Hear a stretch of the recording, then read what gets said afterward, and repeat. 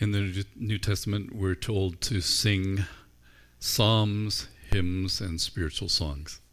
So we're kind of thinking about that this series as we talk about music. Psalms and hymns and spiritual songs. I've suggested that the way we would distinguish them one from the other is by calling the psalms. Psalms are songs or music that is sung or played to God. Hymns are music or songs that are sung to God, or about God, And finally, spiritual songs are songs that in an interesting way are sung by God or played by God. I want to explain some things today, and hope you can track the way my mind goes. Afterwards you can say whether you could or not. I want to talk about cultures, and just see if you can bear with me on this. Every culture attempts to shape its people. So let's sort of zoom back out from that and think about what we mean by culture. Culture is just kind of the environment in which we live. It's the skin we live in, the lives that we live. It's the way we do things, the way we think, and so on. And there are all kinds of cultures. And one of the main thrusts of culture is that culture will try to shape its people. So whether it's a culture, maybe a subculture, a counterculture, as we try to sort of get our minds around those. Culture might kind of be a subset of empire or movement, even of nation or people or club or something. So there's something bigger, let's say the empire, because we've been talking about the Roman Empire, and I will in just a moment. Inside of the Roman Empire was a culture. And in its expression as a culture, the Roman Empire tried to shape its people. And so the ways that we shape one another within our culture are varied. But you can tell that people belong to something beyond the culture that they see. You can learn something about the empire that they're from, or the nation that they're from, or the people that they're from, or the club that they're from, by the way they live out their being part of whatever it is that entity that would kind of describe them. So if I go a step from that, one of the ways that a culture is shaped is by its music. And when we figure that out, not only is a culture shaped by its music, but a culture is reflected by its music. So you can kind of work two directions on this. You can think about a culture and then examine its music or songs or various art forms. Or you can go backwards and say, let's have a listen to some music, or let's have a look at some art. And as we identify that music or that art as belonging to a culture, we will be able to understand that the music is actually reflecting the culture. And it's reflecting, because it's reflecting a culture, it's reflecting the empire or the movement that is the big picture into which the culture is seeking to shape people in their belonging. And we've probably experienced that in many ways without even recognizing. Maybe you've been shaped by the culture of your school.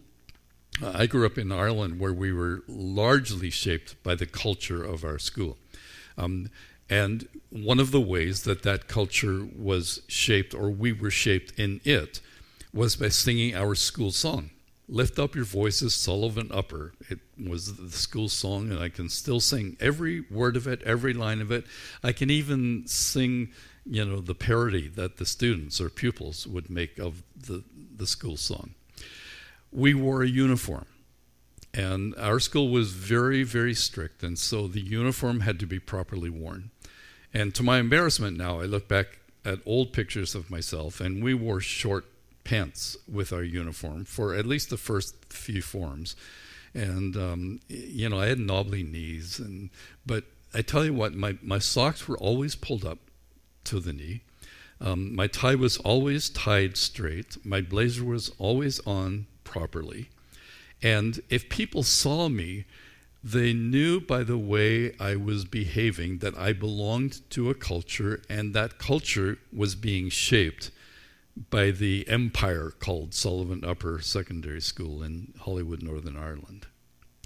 Maybe it's a football club or some other sports club, and it has a uniform. It even has its own songs, right? If you're really into football, real football, and you go back to Britain, you will recognize that you're in a stadium watching a football game because there is a chorus of singing. It's the songs of that club, right? And so you see how that happens, that the culture shapes its people. It says, when you are part of this culture, you behave this way. You sing songs this way, you wear clothes this way. You may have icons or symbols of your culture that people would recognize you by. You may have various ways that as a culture you show yourself. Maybe your very language, the way you talk, is part of the culture in which you belong. And that culture has been shaped or has been shaping you as a response to the empire or the club or the nation or organization or whatever it is that it all started out with.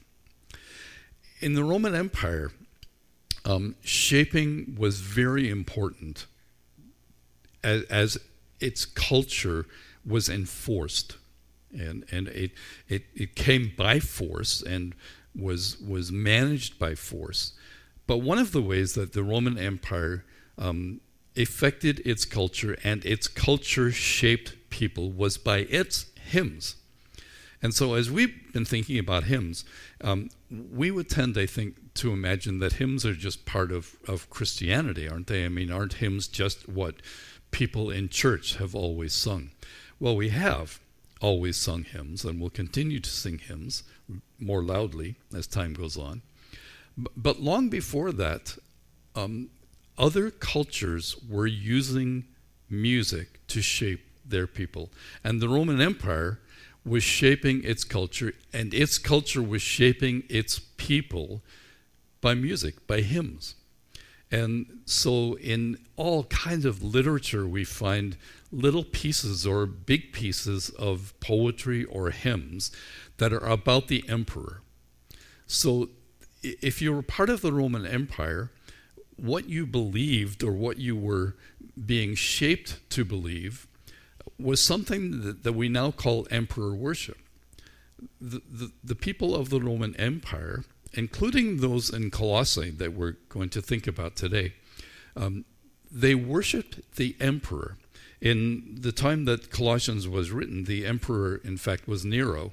He became one of, and perhaps the lead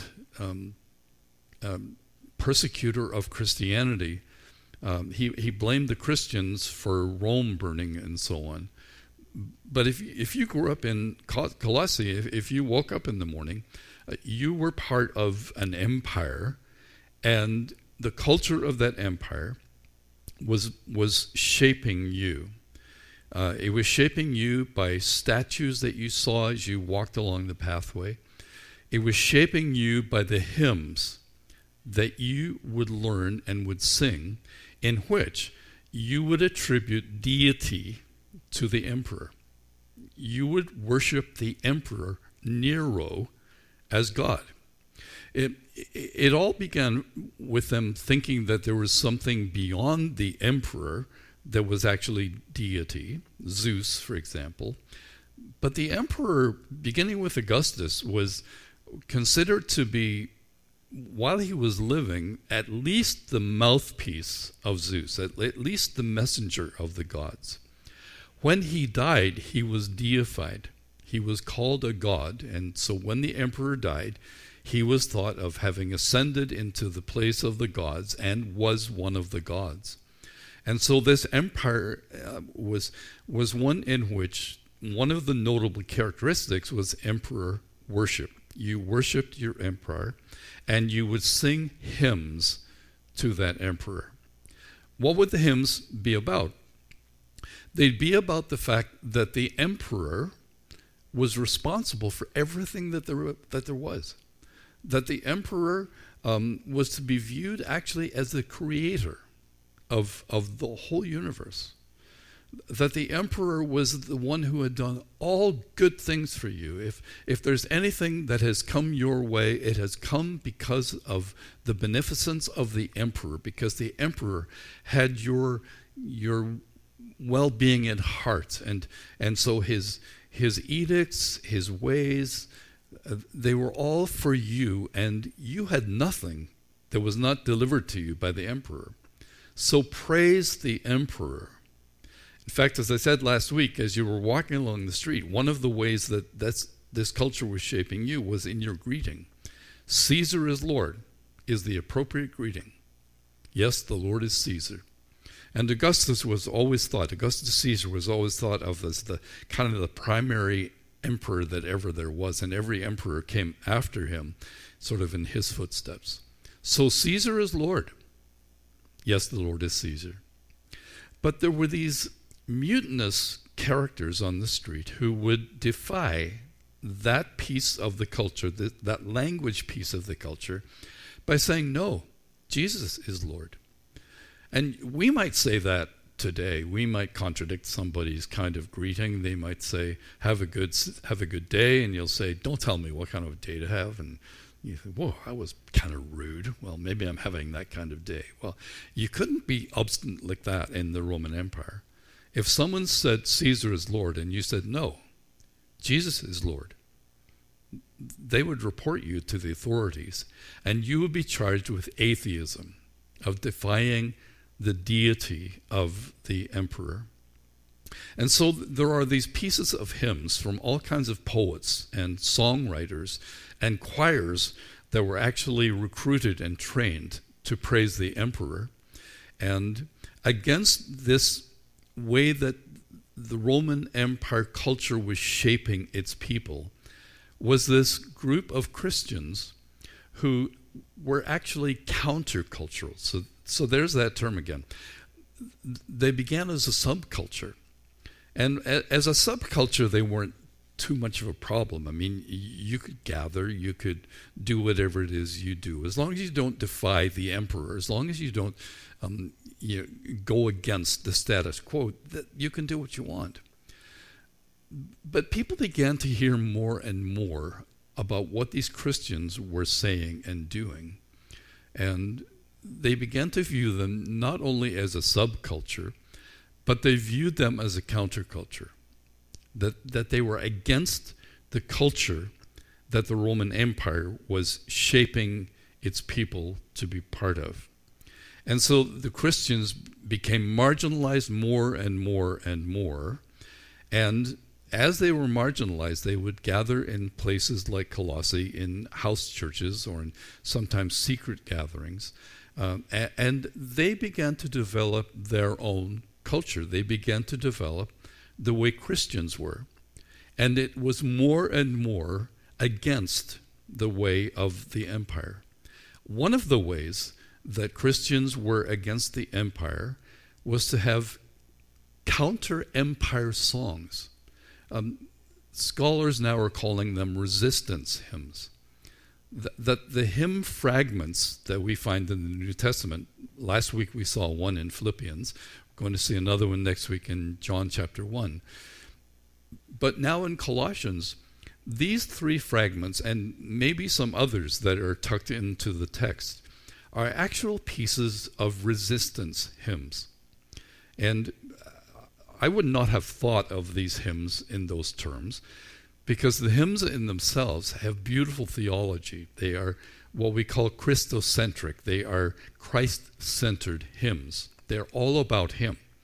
So we saw last week that in Philippians, the fragment of the hymn that Paul is quoting is one that extols Jesus because of his humility, because of his servanthood, and then talks about the fact that he therefore has been exalted and given the name above every name, and that his name every knee will bow and every tongue will confess.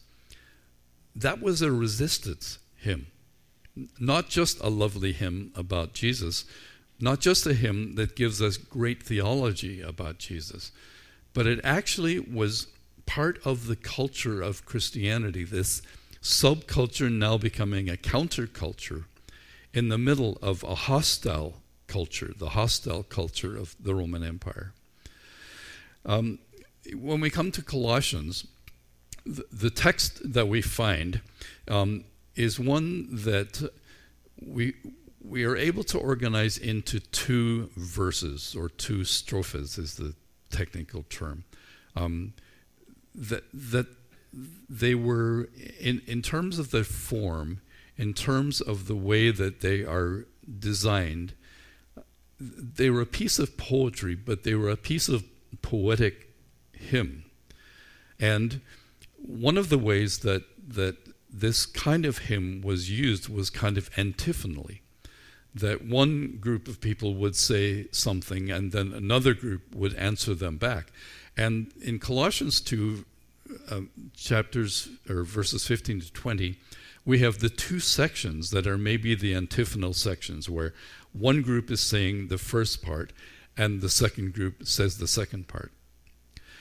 When we go back and examine the text of Colossians 1, I have, if you were interested in it, I have a whole list of attributions to Roman hymns in which the exact words of Colossians 1 are used. So the words that we come across in Colossians 1, which are about Jesus, were not written in the first instance about Jesus. They were written about the emperor. And they were seized by the Christians in this resistance hymnody, and they sang those words in a way to defy the Roman Empire. And while the Roman Empire's culture was shaping its people, the Christian counterculture was shaping its people with a better hymn.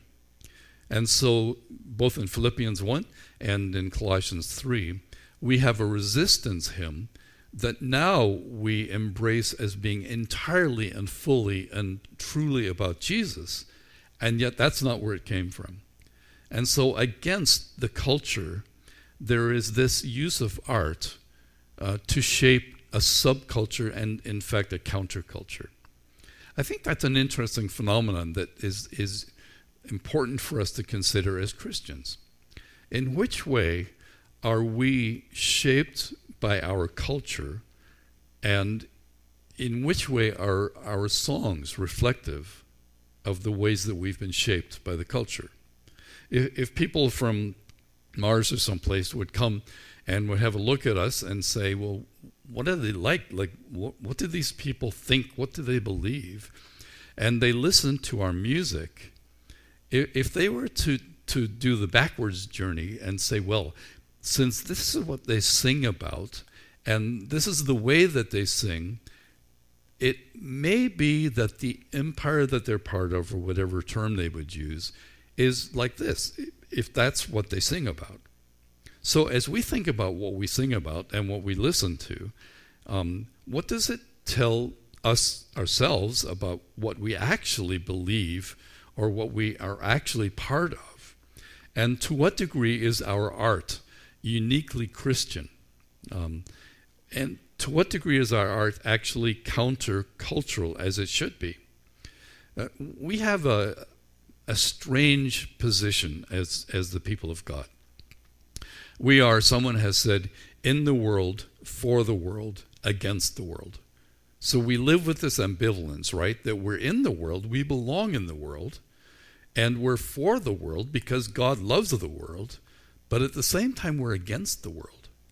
And so somehow or other, the culture of us should be shaping us in ways that would make us more truly members of the kingdom of God. And Jesus all the time was making comparisons, wasn't he? He was saying, the kingdom of this world is like this, or the Gentiles do this, but not me, not you, not us, because we are not of this world. Jesus said to his disciples, look, if the world has trouble with you, no wonder, because they had trouble with me.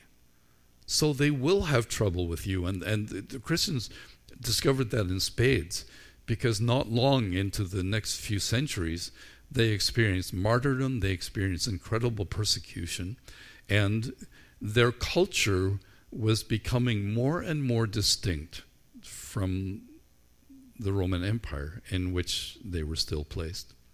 So against all of that, here is what Paul quotes as a hymn. And we read it as a countercultural hymn. We read it as a resistance hymn, a revolution hymn, in two parts. First part says this: he is the image of the invisible God. Image of the invisible God. So Susan has helped us reflect on invisibility and visibility. When it says that Jesus is the image of the invisible God, the term image usually refers to the way that a coin is stamped. So do you remember when the disciples were arguing about paying taxes? And Jesus said to him, do you have a coin in your pocket? And they did. Somebody pulled out a coin, and Jesus said, well, whose inscription is on the coin? It was Caesar's. And Jesus said, all right, render to Caesar what is Caesar's, render to God what is God's. Very profound and wise answer to the dilemma. But the very coin explains what this term means. The image of the emperor has come from an exact imprint that would be placed in the minting of the coin.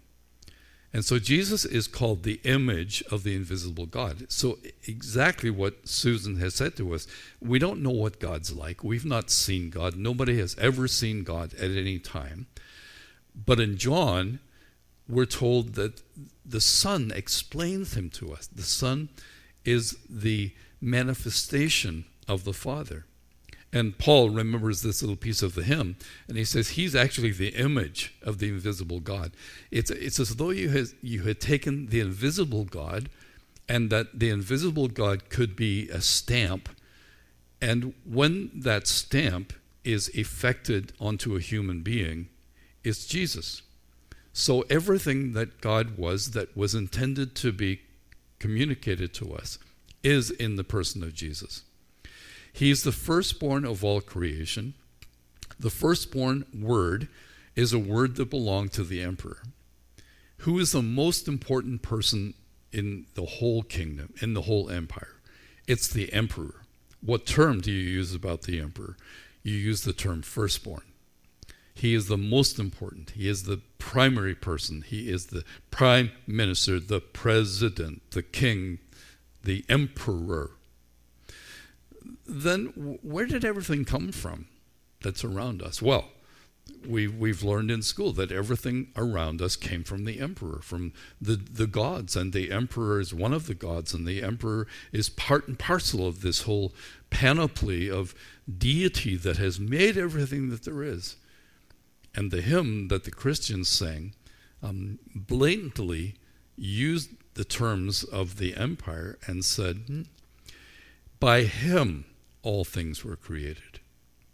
And make no mistake, no Roman citizen walking past a home, a house church, and hearing them sing this hymn would think they're singing about the emperor. He would be affronted by the fact that they're singing an empire hymn about somebody else. It's a mutinous movement. It's a revolution. It is radically in opposition to the world in which they're finding themselves. But the truth is, by him all things were created. What things? Both in heavens and on earth. something I love about Paul, and since this isn't actually attributed to him, maybe this is where he got it from. This is an extensive declaration of who and what Jesus is and has done. Whoever wrote the hymn, whoever seized and used the hymn, thought of every possible option. And as far as creation is concerned, well, by him all things were created. What do you mean all things? Well, everything in the heavens and everything on earth. Everything you can see and everything you can't see. All right, that kind of covers it, right? In the heavens, that's the whole expanse around us. The earth is what we live on. What we can see is what we can see. What we can't see is what we know is there, but we can't see it. But apparently Jesus made it, not the emperor. Visible and invisible, whether thrones or dominions or rulers or authorities. And there's a kind of a delineation of spiritual beings or angelic beings. One of the problems that they had at Colossae, or one of the things that they were into that they shouldn't have been, was angel worship. And we'll not go there today. But Paul wanted them to stop worshiping angels. And so in citing this hymn, he counters that as well and says, of all of the ranks of spiritual beings that you're familiar with or familiar about, Jesus actually created all of those things, whether they are on heaven or earth, whether they're visible or invisible, whether they are thrones or dominions or rulers or authorities. Let's see, is there anything I've not... No, that's about it. All things have been created through him and for him. He is before all things, and in him all things hold together. Who's the most important person in the empire? Well, the culture wants to shape its people. It wants to shape its people by its hymns, by its songs. So the people would sing this hymn, and they would believe that this hymn was about the emperor. And he was, as far as they could tell, someone that was superhuman, beyond human, before all things. And if there's anything good that comes to us, it has come from the emperor. Paul quotes the hymn that says, no, he is before all things. And next week we'll see a little bit more about that, because John talks lots about Jesus being before all things. And then there's this curious little phrase, in him all things hold together. I'm not a scientist, but I understand that there is something in matter that holds it together.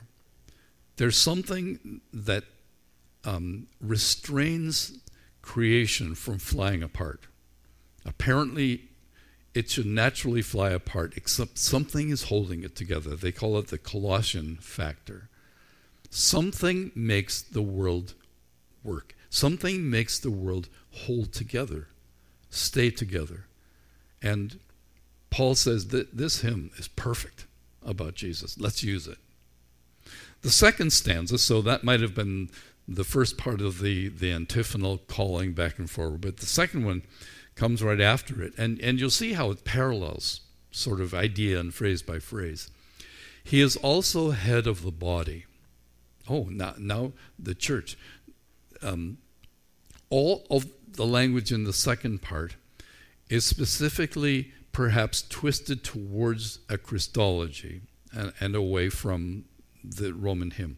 So that the Roman hymn had all the terms in the first verse, but not the terms of the second verse. So as you know, Mr. Romanus is walking past and listens to the house church singing, he notices that they have a second verse to their hymn, and it doesn't sound like what he remembered from school or whatever. It says he's also the head of the body, the church. And he is the beginning, the firstborn from the dead. So thinking about creation and the fact that he is before all things and the reason for all things and all of that, when it comes to the church, now we find that the church is becoming not just subcultural, but definitely countercultural in saying there is a king over the church. There is a Lord over the church who is not the emperor or anyone else that you might construe. He's head of the body of the church, and he is the beginning, the firstborn from the dead, so that he himself will come to have first place in everything. Remember that the emperor should always be deferred to. The emperor should always be given first place, but no, not in the Colossian hymn. And through him, to reconcile all things to himself. This maybe rhymes with this Colossian factor idea that what is it that holds all things together? Well, what is it that holds the church together? What is it that holds his body together? We're told that all of the fullness would dwell in him because of the Father's good pleasure. And through him, God would reconcile all things to himself, having made peace through the blood of his cross. Through him, I say, whether things on earth or things in heaven. So the whole thing takes a shift in direction, and it has a spiritual, ecclesiastical spin on what began as a hymn that belonged to the emperor. It's all about Jesus. As I thought that through, I wondered how all of this is practical for us in terms of the logic. So every culture tries to shape its people. So our culture is Christianity. It now for us is not a subculture or a counterculture. It's the culture to which we belong. It belongs in the second stanza, in the second verse. So if a culture will shape its people, how does Christianity want to shape us? And specifically, if Christianity is wanting to shape us even by our music, even by our arts, how much sort of latitude, how much space is there for us to explore that and say, let's not just, take over the art of the world. We'll take it over for what it's worth. But let's make sure that our expression of the arts, our expression of music, is continuing to shape us to be the people we ought to be the kingdom we ought to be. What do the words of modern hymns tell us about ourselves if we work it backwards?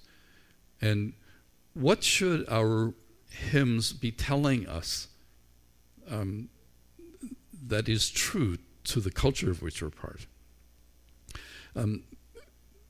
Some people who've looked at the church in the last decade or two have complained about the fact that there are very few songs of lament in the Christian hymn book sort of these days, and are looking for songs of lament. And remembering that in the hymnody of Israel, there was a lot of lament, a lot of sorrow, a lot of heartbreak. Sometimes these observers have said, well, our songs are always sort of victorious songs, are always celebratory songs. Where are the songs of lament? How is the fact that Christianity is a Christianity that understands the sadness of the brokenness of our world and lives in the context of that sadness, but also with the hope out of that sadness? I don't know, if you look more at classical music, you might be able to track back a little bit more and say, wow, classical music was different from modern music in these respects. And in what way did classical music reflect the thinking of the day, and as opposed to modern music reflecting the thinking of this day? And then if we get our heads working that way, we can say, well, what about us?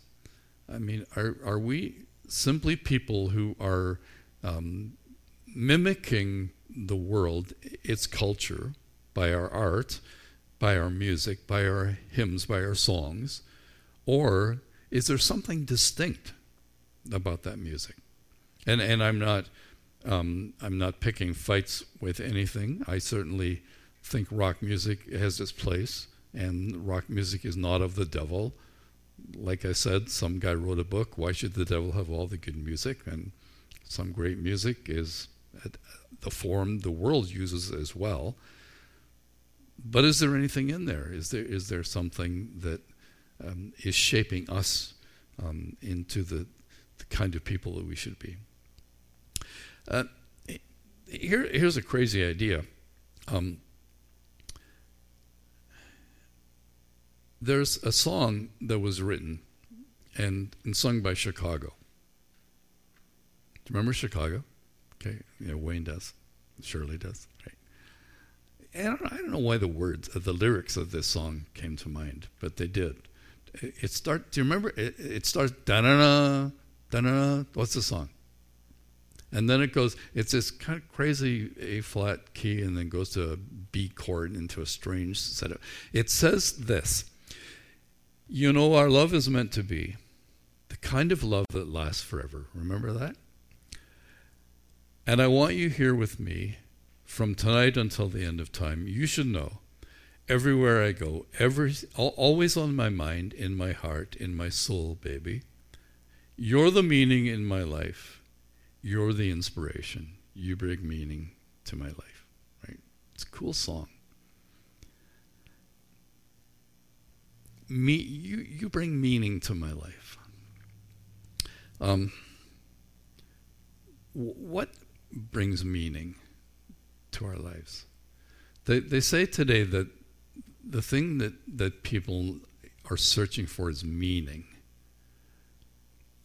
Even as Christians think about how we talk to and about non-Christians, the language we used to use about sin and guilt and forgiveness is often language that just is above the heads of people, or it's just not on their radar. When we say to people, well, you must feel guilty for your sin, they have to stretch a lot to agree with that. Do they feel guilty for their sin? Do they need forgiveness for their sin? Is that what they feel?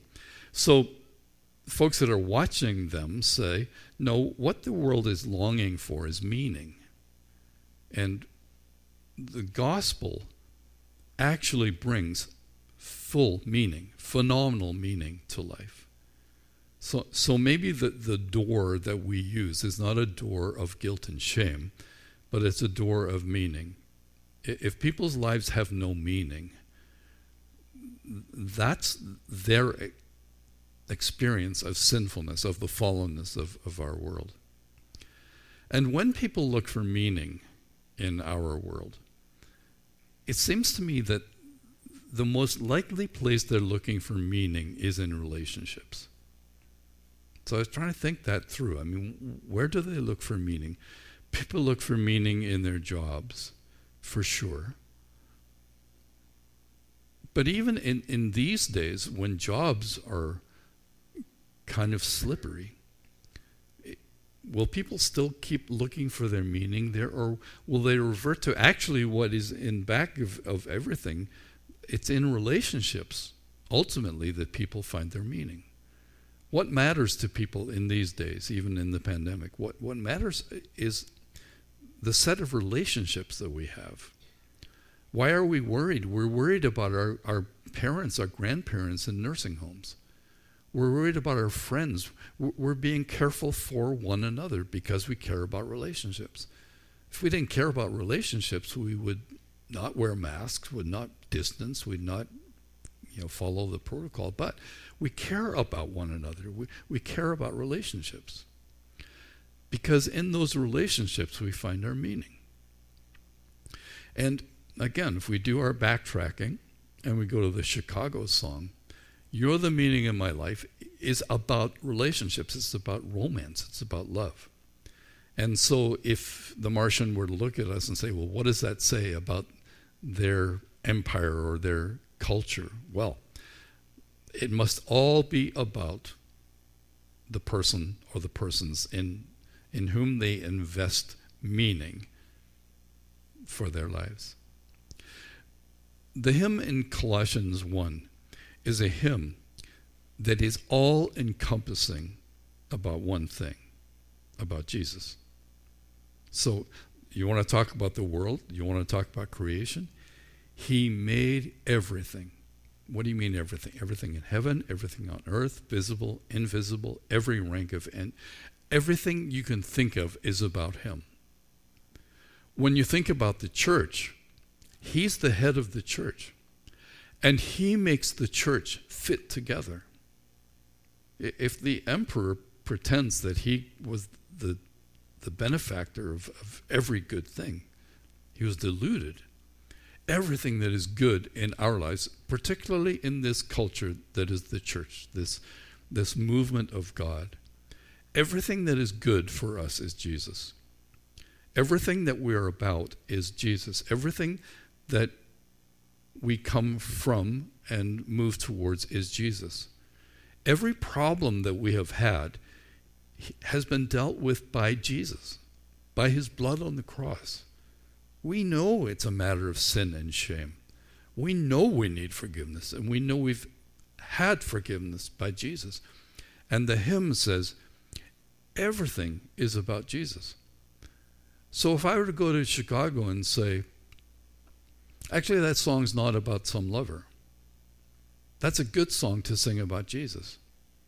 You're the meaning in my life. You're my inspiration. What if we did what the Colossians did, which is seize a world's song or hymn and say, I have a better point than you did in that song. And so I think, in what way is it true that he's the meaning of my life? That he's my inspiration? That I need him in every part of my life? See, that's a trick question, because once we examine ourselves, we find out that he's not, many times, the meaning in our lives, the inspiration. Why do we do what we do? What is our inspiration? It should be the inspiration of Jesus, our Savior. It should be that he's the mother duck after whom we pattern everything that we do, and we say it's about him. And then when we say, well, what's it like to be like him? And then we're caught, because you come to Philippians and you find out that you should be like this, which is to be a servant, which is to be humble-hearted, which is to be contra-cultural in every way that the world builds itself up and individuals up. We need to say that's not important to us. What is ultimately important and what is presently important is the supremacy of Jesus. And God echoes that and says, because of the way he lived, I've exalted him. I've given him the name above every name. And for all of eternity, everything that there is will worship him for who he is. So to whatever degree, I have to answer the question with the wrong answer about what's the meaning of my life, what's the inspiration. I need to turn it back and say, well, how in that circumstance can Jesus be the meaning of my life? How does he bring a meaning to the difficult times? How does he bring meaning into the middle of this? By our presence in our world, with our neighbors in our world, how is Jesus the meaning? And how does he inspire? When was the last time I consciously decided to do something because I was inspired to be like Jesus? What would Jesus do? To say, wow, I really do find that that's the truth. And I am being shaped by this culture, by this notion that Jesus is the one. He is supreme. He reigns supreme in my life. He's the meaning in my life. He's the inspiration. He gives meaning to my life. This Colossian hymn was seized and was used in the church. And it proved, even though it was part of the shaping of loyal citizens to the empire, we need to be shaped by different things, like the counterculture of Christianity. We can drift into being loyal to something other than Christ. And I think, without messing in politics, I think the recent election is a perfect example where Christians have served the wrong master. Right? Who's emperor? Who's the one who does good for us? All good for us. So enough of that. He's the meaning of my life. He's the inspiration. Is that true? So I invite you to examine and find ways that that part of your being shaped is going in the right direction.